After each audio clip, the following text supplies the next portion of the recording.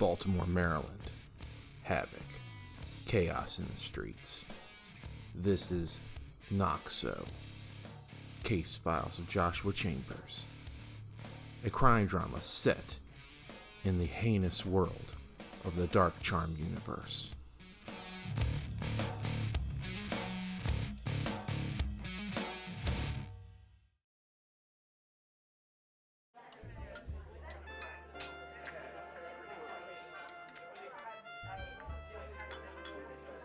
It's Monday, Martin Luther King Day, and I'm at Arundel Mills Mall. I used to have a dream once, and then Karen and I had a child. Now he keeps us up on a nightly schedule. Eventually, Karen will go back to work and we'll need daycare. Shouldn't be a problem, but for two police detectives, one a captain, life is just getting more interesting. I didn't have to work today, and Karen went to her sister's with the baby, so I was able to meet up with a new friend. The 8x10 case had taken an interesting turn, and I had to find out some real details that they didn't prepare you for in the academy. I told Calliope Matrenga, an operative from the Keepers that reached out to me almost a year ago, that I would meet her at the Zen Burger here at Arundel Mills. It was a great burger joint, and had some good shakes. I arrived first and got a double cheeseburger with all of the trimmings, but no bun and no ketchup. I was supposed to have no fries either, but I cheated and got a small basket. Apparently, the doctor says I've gained too much weight as a result of not being healthier in my decision-making, but that happens sometimes when you're put in the hospital because of a homicidal maniac. I sipped an unsweetened iced tea with lemon as I waited for both my food and my companion. Once my food came, I felt I'd been stood up, but then I saw Calliope finally walk through the door. She saw me and waved, explaining that she was meeting with me to the waitress, and sauntered exhaustedly to my table. She sighed and sat down in the chair across from me. What an interesting place to meet up. I thought a quiet library would have been better. I've got nothing to hide. What about you? I always have something to hide. It's been a while, Captain. I mean, congratulations on your promotion. Thank you kindly. Indeed, it has been a while. But I'm sure this little get-together isn't about catching up. Is it?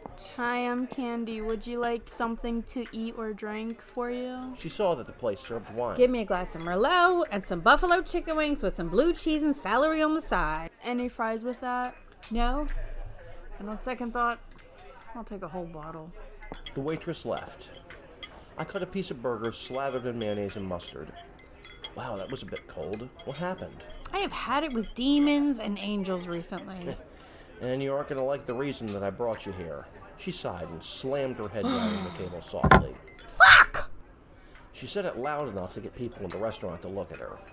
I put a bite in my mouth. Hey, take it easy. It's not as bad as you think. She raised her head and looked at me incredulously.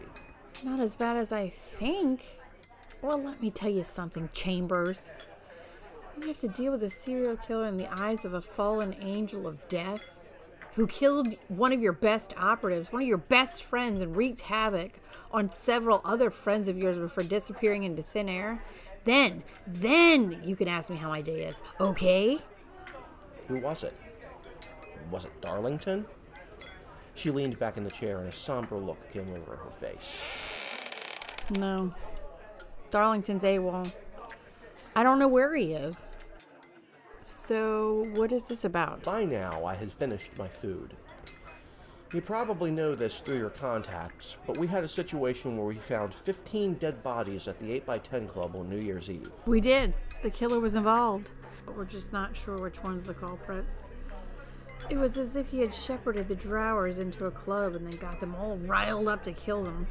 And then just any other person that was around after that. There was a word in there that I didn't understand. I'm sorry. Drowers? Drowers? What are Drowers? They are the children of Cain. Those who were the former disciples. Ones who have taken too much of his blood. And they no longer have those basic human traits, you know what I mean? They're mindless beasts that they rely on nothing but instinct. They feed on the blood of people in order to stay alive, but they're only acting at night. Like vampires. Kinda, but they lack the certain finesse, the grace of vampire. How can you stop these things? Have you been seeing a lot of those lately? No, but it's always good to be prepared, I said. Her eyes widened in joy as the waitress came back with a bottle of Merlot and a glass. The waitress pulled the cork on the bottle and poured her the first glass. Calliope sighed as the waitress left and took a stiff drink. "Wow, maybe you should have gotten some whiskey instead," I said, marveling at her downing the red liquid. She looked at me as if I were the dumbest person on the planet. This was a woman who liked wine, but was feeling it. I let her depression simmer. She opened her mouth again. Growlers are durable, but they can be killed just like everything else. It takes some damage without the ability to heal itself. They will die, I promise you that. "Can that be said about you?" I asked her, as if she had some kind of self-destructive mentality. What? She kept laughing for a minute or two before the laughing finally became a flood of tears strolling down her face. She finally had the ability to speak. I can't, I just can't. Can't what, Calliope? I can't do this anymore. My life was not meant to be like this. Damn you, old man Genovese. I didn't know who this old man Genovese was, but he was most likely responsible for steering her into the life she now led. I wasn't good at pep talks, and this poor lady needed me now than what I could give her. "Calliope, I know therapy isn't really an option here, but you really need to talk with someone who can help you through this." She looked up at me. What do you think I'm doing right now? "I'm a police captain and a detective. I'm not good at dealing with these things," I said to her as my attention was diverted outside the food court of the mall. I saw a young man who resembled a normal goth teenager with entirely black clothing and a black cowboy duster. The only difference was that I got a vibe from him that he wasn't human at all. He stared at me with eyes of cobalt blue. It must have unnerved Calliope enough to have her turn around and look. What? Tell me right now, what do you see? I tried to formulate words, but they failed miserably to come out of my mouth. Finally, I was able to speak. "That guy. His eyes." What? What guy? She put her right hand on her lap. It was at this time that I noticed that she was packing a Glock in her pocket. I didn't care at this point as I just lifted my hand toward him and pointed. "There." She squinted as she poured another glass of wine. Just some random goth guy you'd see in a Hot Topic or something. Nothing special.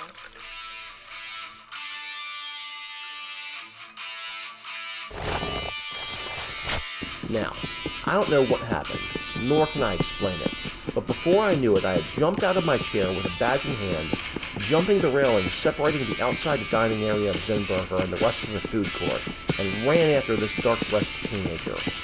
The mall denizens looked at me strangely as I had apparently burst their bubble of the day. The teenager saw me coming and started to run away from me as well. The mall security, who had no clue what was going on as I passed them with their Segways, paid no attention to me as I called for backup. The rush of people shopping prohibited me from getting good traction on the kid, but I saw him go into Hot Topic, just as Calliope said he would be from. When I entered the store, the kid was gone. I was greeted by workers who didn't have the slightest clue what was going on.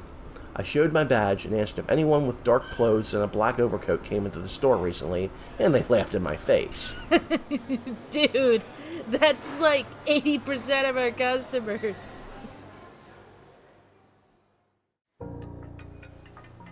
I walked back to Zinburger in defeat and saw that Calliope had left the table. The waitress, who thought that I had stiffed her on her check, questioned where I had gone. I showed her my badge and told her the lie that I thought I saw someone shoplifting. I gave her my debit card and a really good tip for her trouble. It was then that I realized that I paid for Calliope's bottle of wine, which was more than I thought.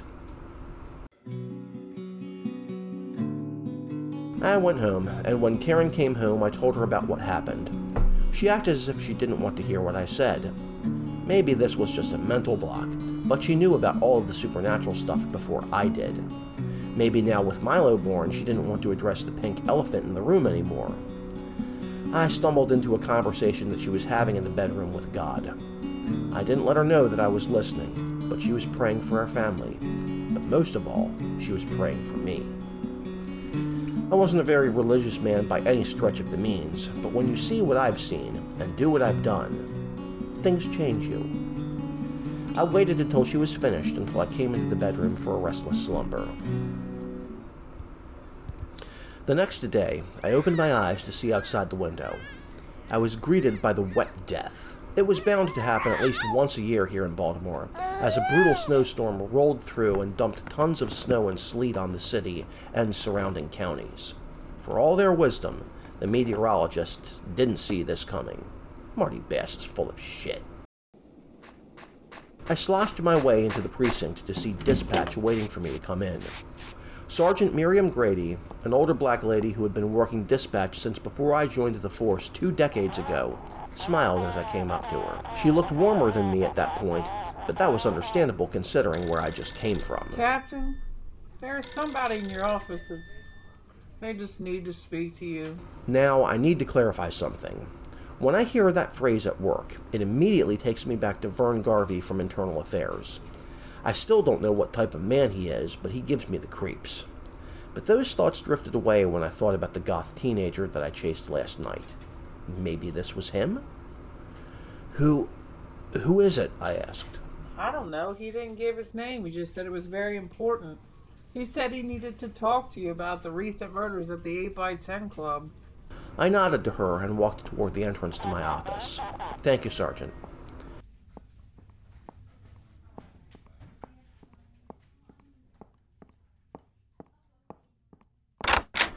I walked into the office and saw a young man dressed in a semi-professional manner. He was much more clean-cut than the kid that I chased down in Arundel Mills. Hello, you said to Sergeant Grady that you needed to speak with me? Looking at him closer, he looked like he was freshly out of college, and worry seemed to dance across his face. He stood up and shook my hand. Thank you for taking the time to see me, Captain Chambers. My name is David Bates. I motioned for Mr. Bates to have a seat as I pulled off my coat and hat, sticking them on the coat rack nearby. He sat down and cleared his throat. I'm here today because I am advocating for someone. For who? My sergeant said that this was in reference to the 8x10 Club. He said as a matter of fact. I am advocating for the Baltimore Angel. In the year prior, Baltimore began to have sightings of an angel that looked like the alleged killer at the 8x10 Club. This angel would take care of muggers, gangbangers, protect the elderly, and save people from imminent death. Then recently, this very same angel began making appearances at sheer massacres. Anne Arundel County, Frederick County, and now Baltimore City have all become sightings of the new activity. Whatever this angel did before didn't seem to matter anymore, as the killing erased any good conduct from before. I stared at Mr. Bates. That's all I could do. Please explain. I'm not following you. Are you saying that you know this angel? I do know him. He didn't do this atrocity at the 8x10. Judging by the look on his face, I was going to cut him off entirely. Mr. Bates. Captain, I know what this sounds like, but he didn't do it. When he first started to help people, to help this city, the hope and the faith of our city began to be lifted as well. He began to feel something again. Don't link him with this killer. He's trying to find him as well. This was something that even Calliope didn't prepare me for. Mr. Bates, what would you believe in my shoes? Bates sat there and thought to himself. How would you react if someone you don't know came into your office and started talking gibberish about angels? And considering when this story was released, there was no mention of angels involved in the first place. What this tells me, for lack of better information, is that you were at the 8x10 on New Year's Eve. Am I wrong? Tears came out of his eyes, pleading as if I was going to kill his firstborn child or something. You had to admire the kid. He did love this angel very much, or he wouldn't have done this. But then again, maybe he was a thrall or something. Captain, I was the DJ. I saw what happened, and I know that Ramiel didn't do it. Ramiel, that's his name? Yes, that's his name. I was at a very low point in my life when I decided I wanted to end my life. Ramiel would not let me do that because he saw something of value in me that I didn't see in myself. I leaned back into my chair, resigned to find the information that I needed. Okay, Mr. Bates, tell me your account of what happened that night. I was taking a smoke break outside after a seriously hardcore set of music. I guess all that vaping got me going. I was outside the club when about 5 or 6 people walked in. They had this strange look about them that I couldn't place. Clyde the bouncer asked for ID, but they ignored him. He tried to keep them going from inside, and the people changed. What do you mean, change? It was as if their human look was just a disguise, because they tore Clyde to ribbons. spurts of blood protruding from him as one of the things literally fed on Clyde's blood. The other people who were waiting outside fainted almost instantly. All but one. A man dressed in all black. Was it a teenage kid? No, he looked much too older. He smiled wickedly, but he didn't see me watching. He walked into the club and I followed to make sure I knew what was going on. I called 911 to report Clyde, but it was too late. As I walked behind the guy, I didn't see him anymore. But the angel of death that people were talking about. He had this long scythe and he was watching as those hideous beasts began to kill everyone. Then all of a sudden he began to attack them, turning them to ash beneath his feet. Anyone who wasn't on the shit was scrutinized by the angel, and if he felt they were sane, he sliced their throats himself. When the people began to leave the club in a rush, I ran with them out of the club. I tried to call Remiel to help, but he didn't come until it was already done.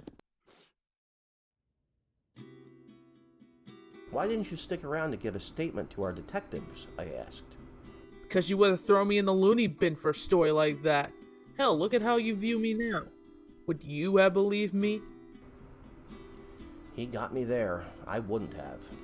But now, with all of the corroborating evidence from forensics, Calliope, and this eyewitness, I was beginning to believe him. But I couldn't write a report about this. This had become something that I couldn't rightfully deal with my natural abilities. No, I wouldn't have. I let Mr. Bates leave my office, knowing that his testimony had to be altered for it to be available to be on the record. I worked my full day at the precinct and made my way home. I really missed him.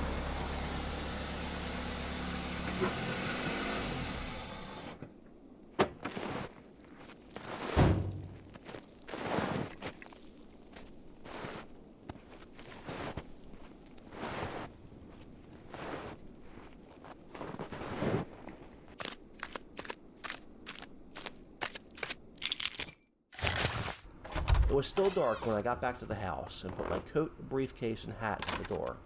Karen wasn't home yet as I turned to the light in the living room. Perching on my sofa was the boy I had chased at the mall. I immediately pulled my pistol back from its holster and pointed it at him. Hands where I can see him. How did you know where I lived? He opened his eyes wide and smiled as if I were offering him a fucking ice cream cone instead of pointing a lethal weapon at him. He walked toward me, and I unloaded 3 rounds out of my pistol. The teenager lifted his hand, and I watched in shock and awe as each bullet slowed down and fell to the ground as if they ran into quicksand. He then put a finger to his lips as if to ask me to be quiet.